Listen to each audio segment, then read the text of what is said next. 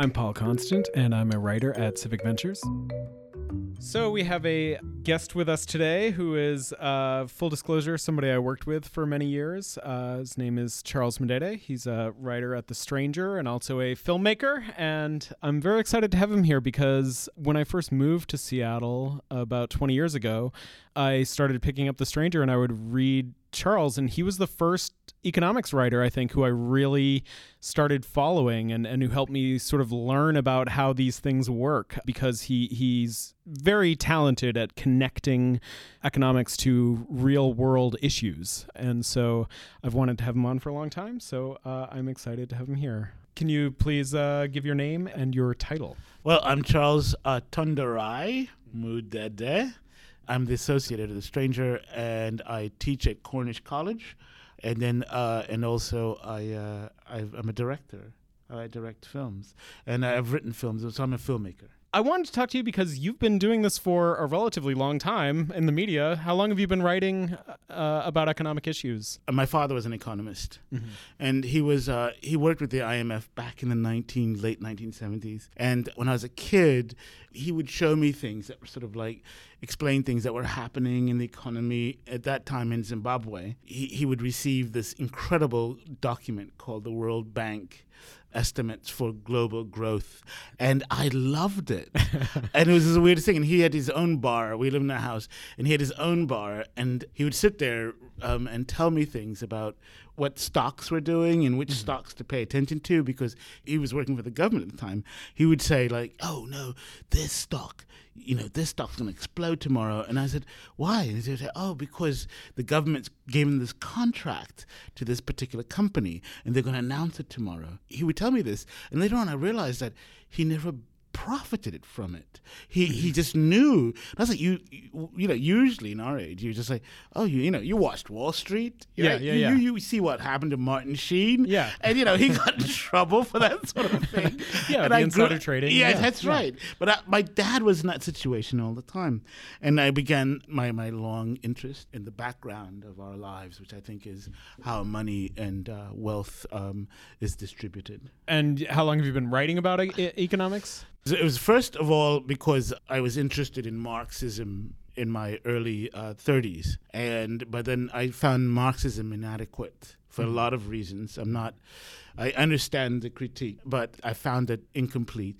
And so when my dad, weirdly enough, passed away, I found a lot of his papers and I started reading them, and then it's one of those things where it's super Oedipal. Like once he's, like I finally decided that I could become my dad. You know what I mean? Like he's gone, and so I took on reading economics around. And he passed away in 2010, and I just suddenly became that moment. I became interested not so much in Marxism, but I became interested in what my father was taught.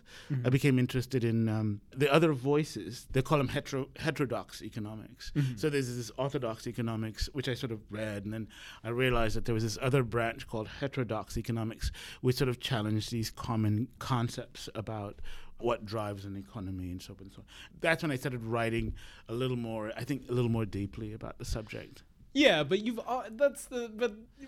always been writing about economic power, and that's always been something that has been, I think, central to your work, I think it's fair to say. Yeah, it's never escaped. And that's, the one thing is it was always there in my life in a strange way. And so it wasn't hard for me to connect the ideas that were sort of taught in colleges and so on to something like watching Alien, right? Right. And, and it was 1979, and I didn't see that film at that time because they wouldn't let me, and I was 14 years old.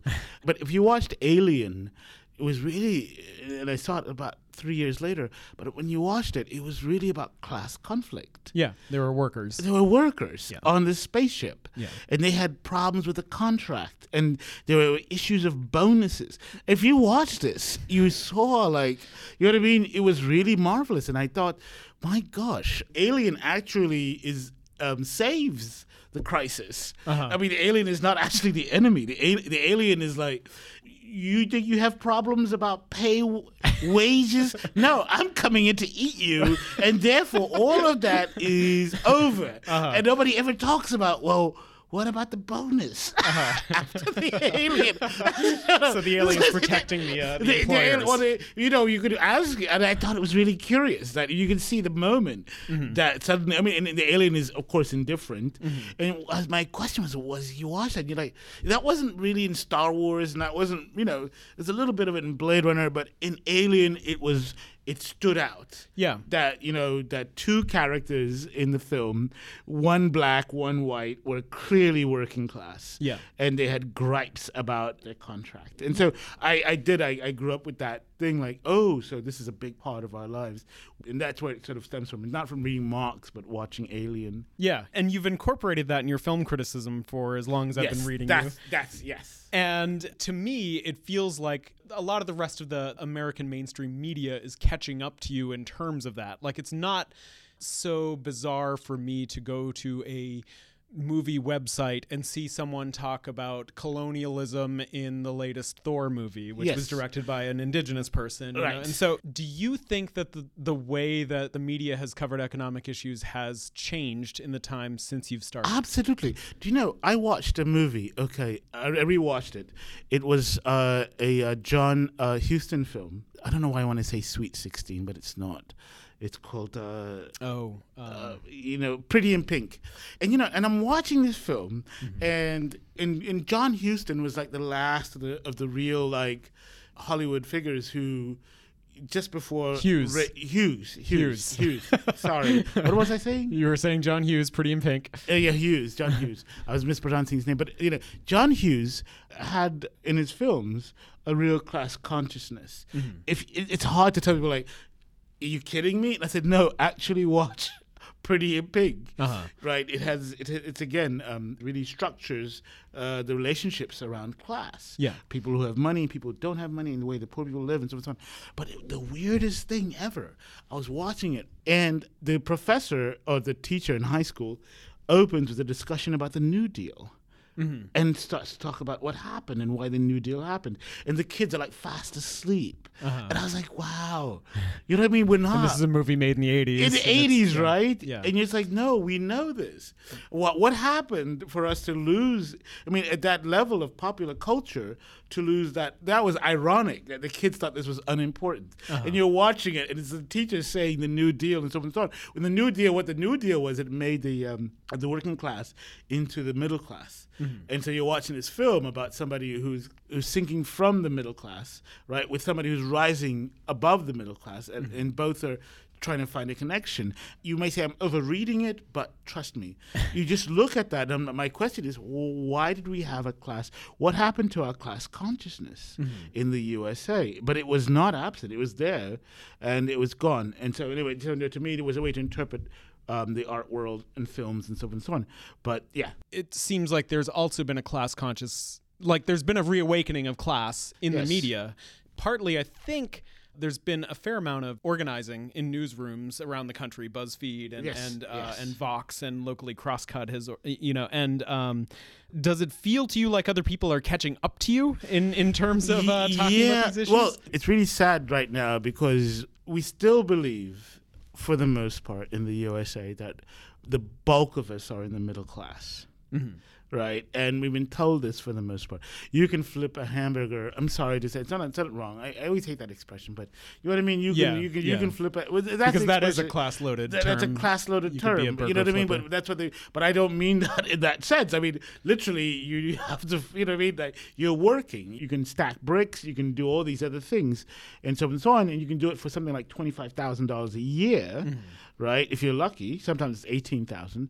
And somebody who's earning $250,000 is considered to be in the same class as you are in the U.S. So the U.S. doesn't have really a class structure. It has this massive idea of the middle class, and anybody can be a part of it. All that's required is that you show up for work, and you're in the middle class. And that's sort of the notion, and you have to challenge people about this. I mean, if you don't do that, then you don't explain a lot of things like homelessness and so forth and so on. For me, it became like, yes, I started doing this, and I started thinking about these problems, but that issue is like, first of all, the universal class does not really exist. There's still class sections, and they're also historically defined. But there's also something else that drove me nuts.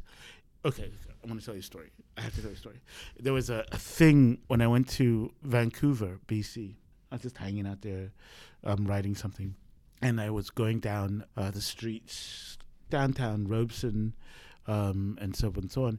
And I noticed all the shops were closed. In fact, I was looking for a Hungarian restaurant where they sold schnitzel that I loved.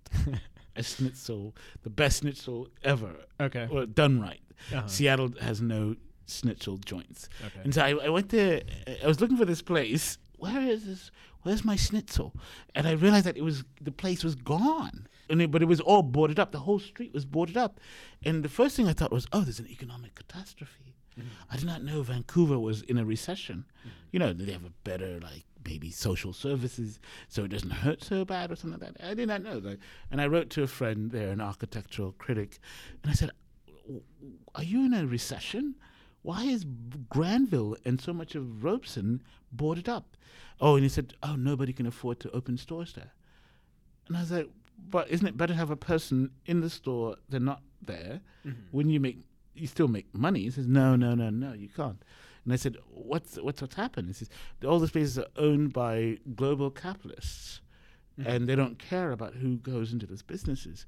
And I realized, I went to look at what's going on in economics in general, and I discovered, or at least I became aware of this thing where if you have a global capitalist system, the rich are from all over the world. And if you're in a city, right, and you have the rich people, at least the rich people are just in your neighborhood, right? But if you suddenly open up your capital flows, they come from everywhere. And so, and they're always looking for investments and places to park money and stuff like that.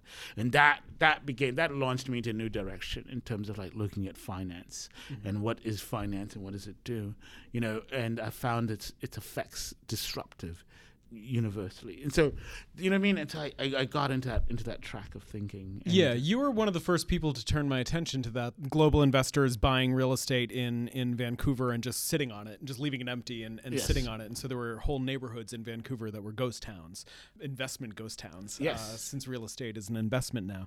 Was that story being covered in Vancouver? There was a lot of resistance to that particular reading of the situation.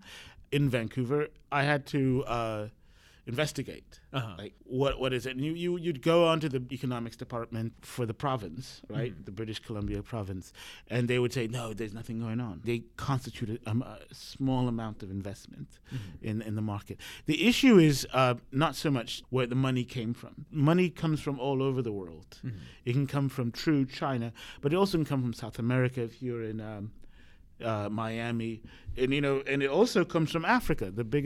One of the biggest export of surplus cash is actually Africa, and a lot of people don't realize that. But what it is that there's no investments in Africa that can match, say, an investment in Europe. So you actually move your money to America to make sure that it can increase. There's this whole thing that you just start to see, and you realize that, oh my gosh, yes, we are in trouble. I don't want to get into the details of it, but it's no, it's a really difficult thing to explain because it is complicated. Okay.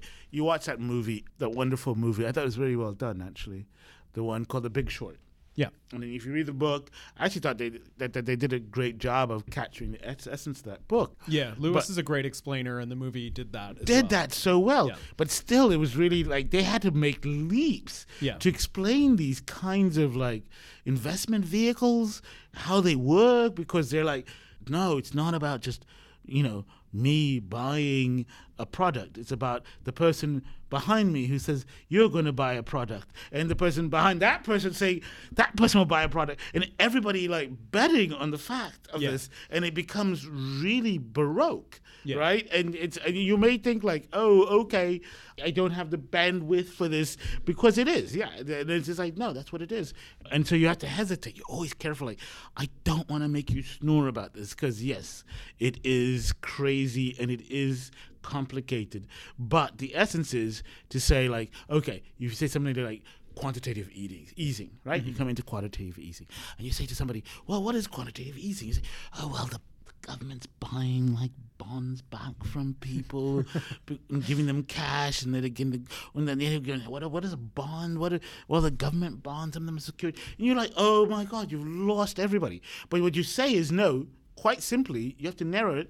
The government is printing money in a fancy way. Right. You know what I mean? You have to come out with that. That's what's going on. Yeah. They're printing cash, and the cash is going to the rich. And I'm just sorry, that's what it is. That's what it comes down to.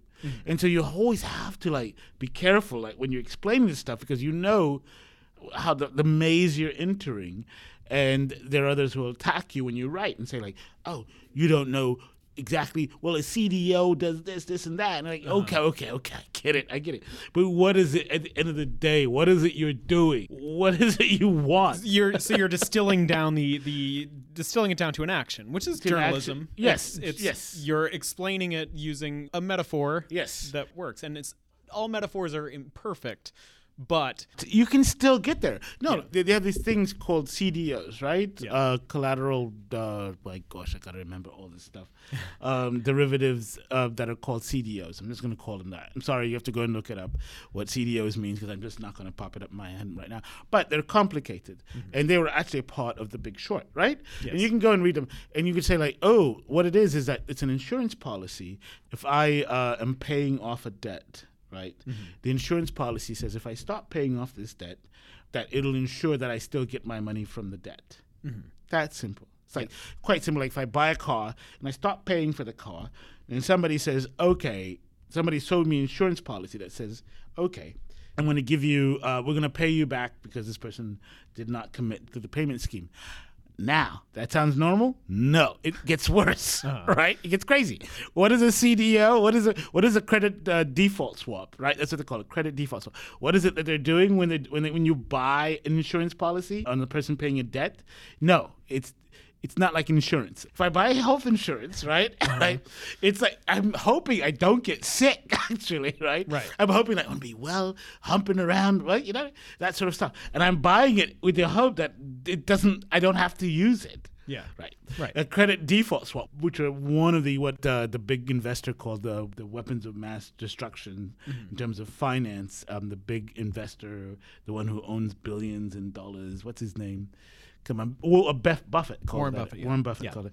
If you look at what it says, right? What you do with the credit default swap is you say, I buy insurance on Paul Constant. His health insurance policy. I say if Paul, I'm hoping I see Paul Constant croaks. Yeah. Right? Or at least get hit by a bus.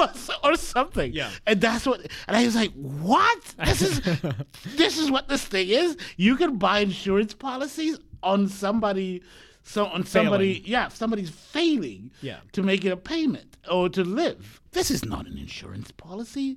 This is a bet. This is a bunch of chips you're placing. And that's the system was built on that. And it's hard to tell people. It's really difficult to say this because you end up like, oh my God, it's crazy. It's crazier than you could ever imagine. One of the things I remember that you did that I thought was a really valuable public service was you had a series of, I guess I would call them book clubs, but I think you called them seminars on capital.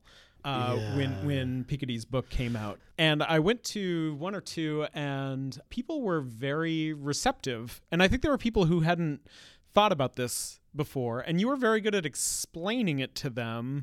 Is what you're doing explaining things to people who've never thought about it before? When you're doing journalism, are you a teacher? Are you an explainer? Are you a storyteller? What are you thinking? I'm all of those, and I hope I am. I spent time reading Thomas Piketty's, the pronunciation's always kind of screwy, but a book, Capital in the 21st Century, and it was a long book. It was like a revolution in economics. And it was hard to tell people why it was so important that he had written this book. First of all, he came out of MIT. I don't want to get into the long stuff, but he came out of MIT, and he had a mathematical background. And some of us who don't have mathematical backgrounds, but knew that the system was like totally bizarre, could never say what he said with the confidence that he could say it. You know what I mean? But he wrote this really excellent. And he only had a few formulas. All you need is basic algebra. And you're not this kind of some fantastic, crazy stuff. But it was really important because his book became a bestseller, and a lot of people were not going to finish it. And it was important just to say, well, what does it mean that capital grows faster than normal wealth? That's the essential premise of that book, was trying to explain that in all its variations, or it's all of its insights, all of its passages. It's a book that walks into the same room in different directions. It can walk in through like the study of Jane Austen. It's beautiful. His discussion of Jane Austen and his discussion of Balzac, but he can also walk it through into the same point through, say, the protest that happened in South Africa, where like over 100 miners were slaughtered by policemen, right, while they were protesting for high wages. In fact, he opened the book that way. But it was suddenly like, oh my goodness, here's this book, and here's what it means, and we can finally talk. Us who have been outside, standing on the sidelines, because the profession became so mathematical. He was just this, like, Jesus walking on water, right? You're just like, oh my God, thank you. And you could suddenly join him and say, okay, right? That's the argument. So, but to me, that was really important, and it shook up the confidence that people had. This kind of, not the confidence, the idea that people knew more than they did, and those people who did know more were actually in charge, and so forth and so on. And therefore, whatever you felt about the economy, personally, those instincts that you had, such as like, oh, I'm being paid a little too much, a little too little, right? Right. That I meant, I'm not being paid enough. Yeah. But suddenly there was someone in the game with the credentials to say, yes, this is why you feel that way, and it's true.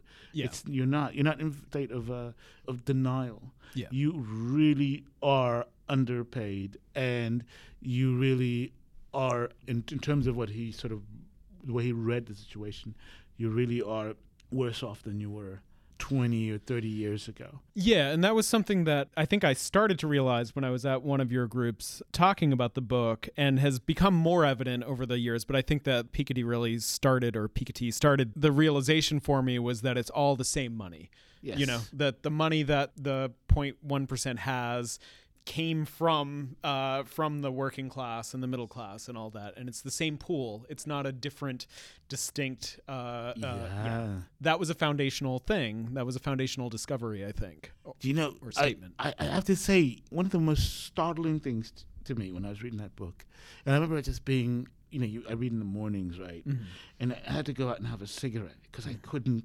I was so stunned. You know what I mean? I had to walk out and I was looking at the dawn, and I was like, this is stunning to me. What he said was that there was the idea that capitalism was making life better for everybody, right? And he said that notion is actually quite recent. There wasn't that idea in the 19th century. Yeah. A lot of people don't understand that. There wasn't this. If you look at the poor in Europe and in England, they had no sense of like progress. It was not available to them. There was, wages were terrible, and they had to fight to cut down work hours. But there was no sense that it just gave you something, that it made life better automatically. And what he said was that all of that came about after the middle class in the USA, the middle class in Europe, and also, in a sense, the middle class in Japan, in advanced capitalist societies. It came about because a catastrophic economic crash, or a catastrophic economic experience, which is 1929 and the depression that followed, and 2 major world wars. And he said that that's when they were shaken. That's when the upper class was really, we finally could say, to hell with this. You are going to, no more of this 19th century waiting for, right? Yeah. Waiting for the wealth to accumulate, and then it's going to fall to us. Enough of that. And the middle class in the USA emerged from that. Yeah. And it's hard to tell people that, no, you did not exist before World War II. Yeah. That it just is just not there. And this is stunning. And I thought about it. I was like, holy moly, right? You know what I mean? There were no suburbs. There were no suburbs, yeah. We're dealing with boomers right now, and they come from that generation, and it's hard to tell them that was a New Deal construction. It was a bunch of socialist policies in terms of home ownership and all this stuff that were kicked in the 1930s and were settled by the 1950s. And it's hard, the numbers and the graph, to make that apparent to me. I did not see them until I read that book. Yeah. And so it was a revolution in my thinking. When I was at the paper, I wrote about a lot of economic issues, and I was probably not prepared to write about them mentally. I've learned a lot in the time since then, and I learned as I was writing about them, which was a useful experience. Do you have any ideas about what a journalist's responsibility is as they write about the economy?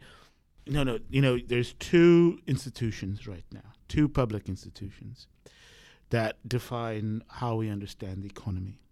And one is academic, and the other one is journalists or journalistic. And a lot of people don't understand.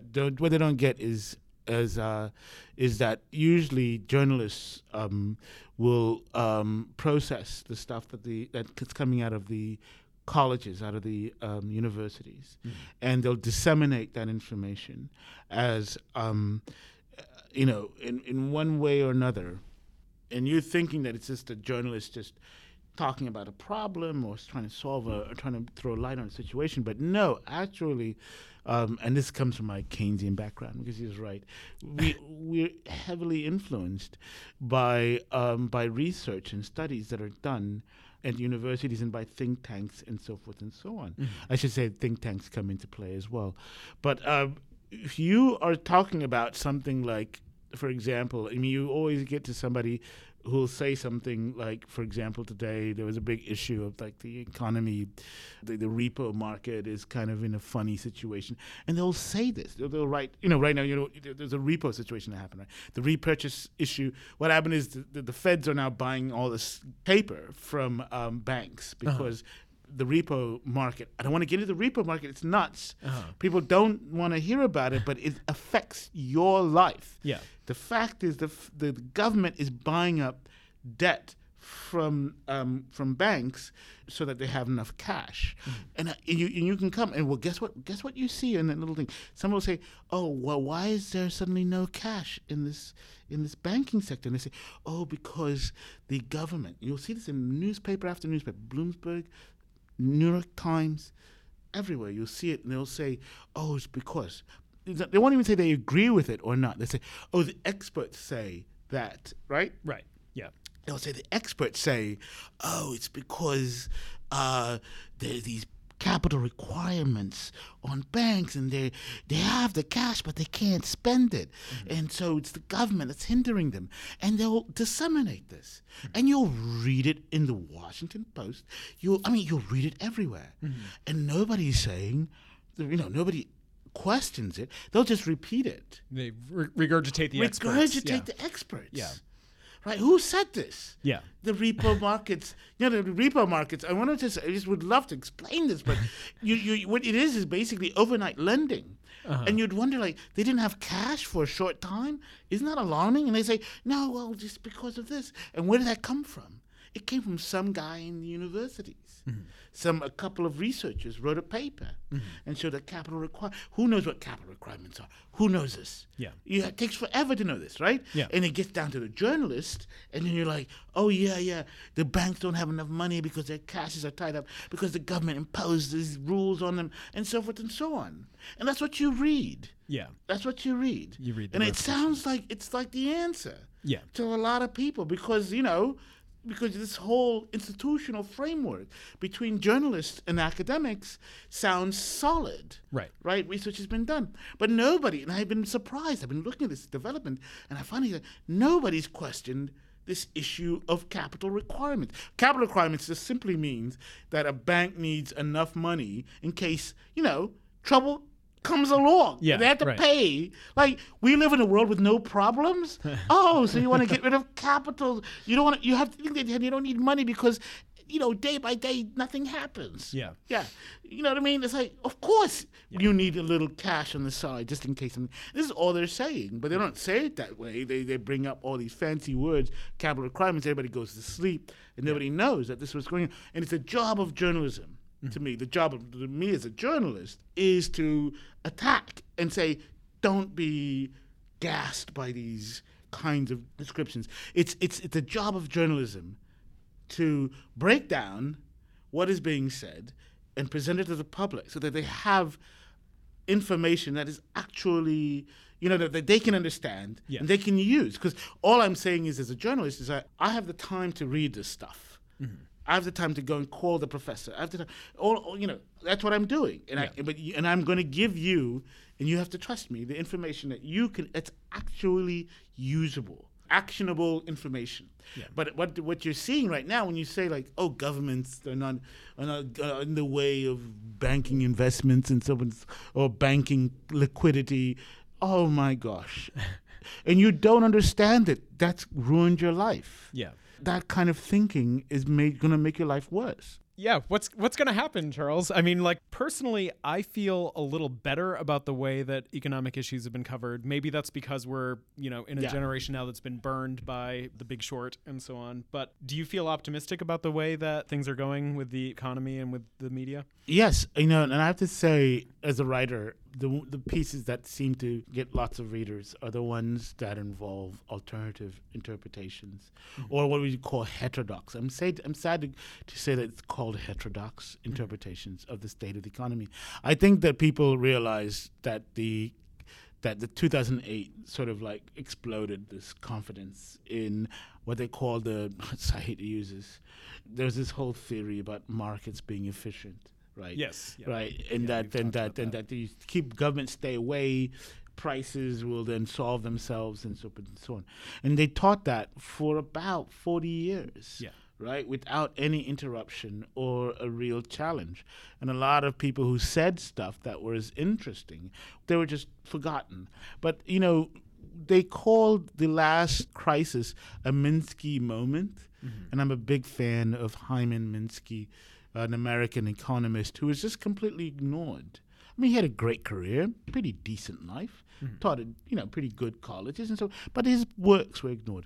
But now they called 2008 a Minsky moment, and suddenly for a lot of people, who's Minsky? Why did anybody talk about Minsky before the crisis?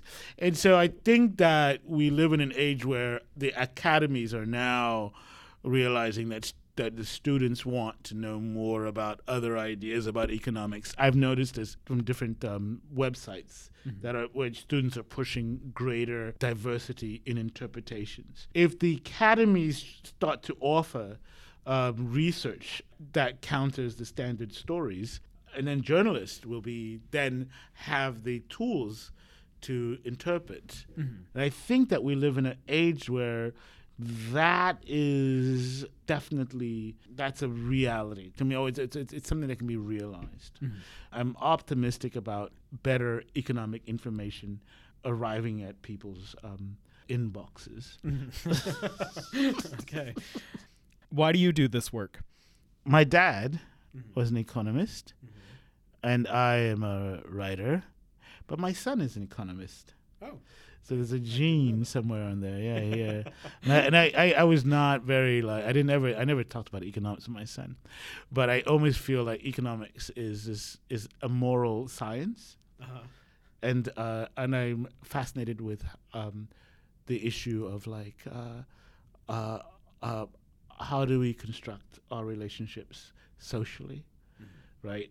And so to me, that has been my project. I don't see myself as my father could have called himself an economist, and my son is more mathematically minded. I think he's even more like mainstream economics, but I find myself to be much more a moral philosopher. And so was Adam Smith, the person who founded economics with Wealth of Nations, but his first book was a theory of moral sentiment. That to me is his more important book. But it's like I want to know how we as humans can improve the way we live. if I'm putting this correctly. Yeah. I want us to find out how we can be better humans, and so that's it. So it is a philosophical project for me. That's wonderful. Thank you. Pitchfork Economics is produced by Civic Ventures. The magic happens in Seattle in partnership with the Young Turks Network. If you like the show, make sure to subscribe, rate, and review us wherever you get your podcasts. Find us on Twitter and Facebook at Civic Action and Nick Hanauer. Follow our writing on Medium at Civic Skunkworks, and peek behind the podcast scenes on Instagram at Pitchfork Economics. As always, from our team at Civic Ventures, thanks for listening. See you next week.